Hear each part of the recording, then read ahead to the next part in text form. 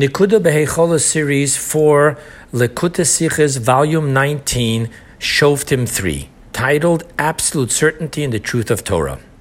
Upon the verse's commandment, a prophet, you shall hearken to him, Maimonides writes, quote, we do not believe in any prophet who arrives after Moses our teacher because of the wonder he performs alone, as if to say, if he performs a wonder, we will listen to everything he says. Rather, we believe him because it is a mitzvah which we are commanded by Moses in the Torah, who said, if he performs a wonder, listen to him. End quote. Meaning that it is not the act of the wonder itself that causes us to believe in him, but rather only because God commands us that if he performs a wonder, listen to him. To fully understand, there are different levels that we have in receiving the word of God. First and foremost, there is the Torah that was given to us at Mount Sinai. And here, upon the first word of the Ten Commandments, the word Anochi, our sages teach us the acronym Ano Nafshi Ksavit Yahavit. I have given myself in my teachings. And so too we are taught. God says that through the Torah, you are taking me. And with God giving us the Torah, through which God gives himself, just as God does not exist for a purpose, God forbid, so too God's Torah does not exist for a purpose of reward, etc., but is in itself the purpose. And this is why the Torah, unlike prophecies which are for the purpose of bringing Jews to keeping the Torah, returning to God, etc., there's a purpose to it, that spoke of timely directives, but not to create new eternal commandments. So unlike the prophecies, the Torah is eternal, regardless of place and era. For just as God himself, so too the Torah is not affected by nor subject to any evolutionary changes. However, for this very reason, being eternal and infinite, the Torah is beyond ratification by the finite human mind.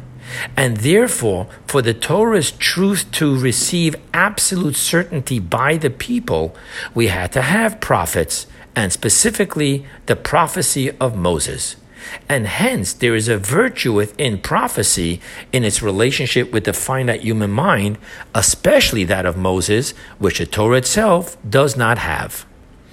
Then there is the prophecy of Moses, of which Maimonides explains that unlike all other prophets, quote, Moses our teacher would prophesy while standing awake. Moses our teacher would prophesy without the medium of an angel.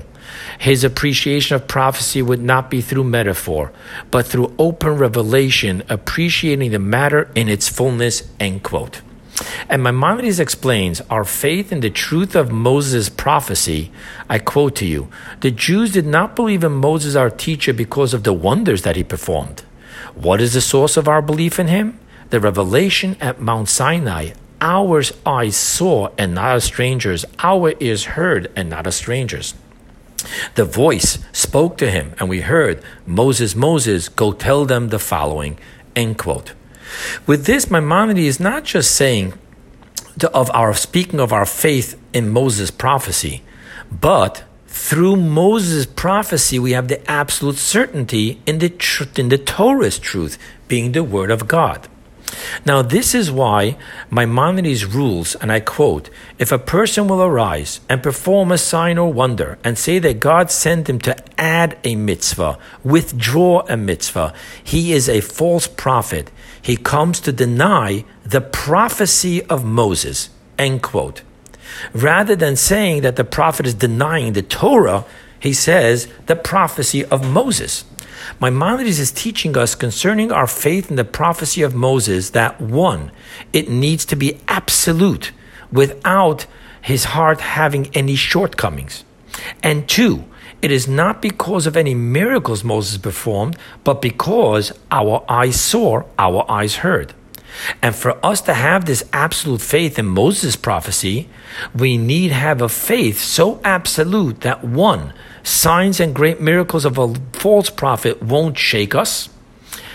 And for this, too, the person needs to be clear that any contradictory prophecy to Moses is denying that which our eyes saw, our eyes heard, beyond just being an ordinary prophecy.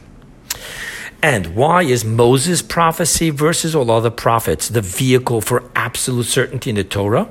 Because specifically in the prophecy of Moses do we have the completion of, one, the divinity of the prophecy, quote unquote, not through metaphor, but through open revelation, appreciating the matter in its fullness, and two, the physical acceptance of God's words, quote unquote, while standing awake.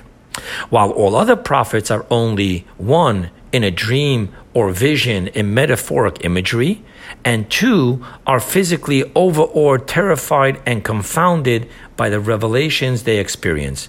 So because Moses has the completion of both, the divinity from above in his prophecy and the physical acceptance of it from below, therefore he is the ultimate prophecy, which brings us the absolute certainty of the Torah. With this, we will now understand why it is that when Maimonides speaks of false prophets adding or distracting one of the 613 mitzvahs of the Torah, or commands us to do idolatry in which a false prophet is uprooting the entire truth of the entire Torah, which is explained. The entire truth of the entire Torah is through the prophecy of Moses. Hence, here Maimonides states he comes to deny the prophecy of Moses. However, in the case of a false prophet coming to say, God commanded me to say that the law is as such, for example, pure or impure, or that a specific law is not from heaven, in which he is not uprooting the entire truth of the entire Torah, but denying a specific ruling of a law in the Torah. Here Maimonides does not speak of he comes to deny the prophecy of Moses, but of he comes to deny the Torah.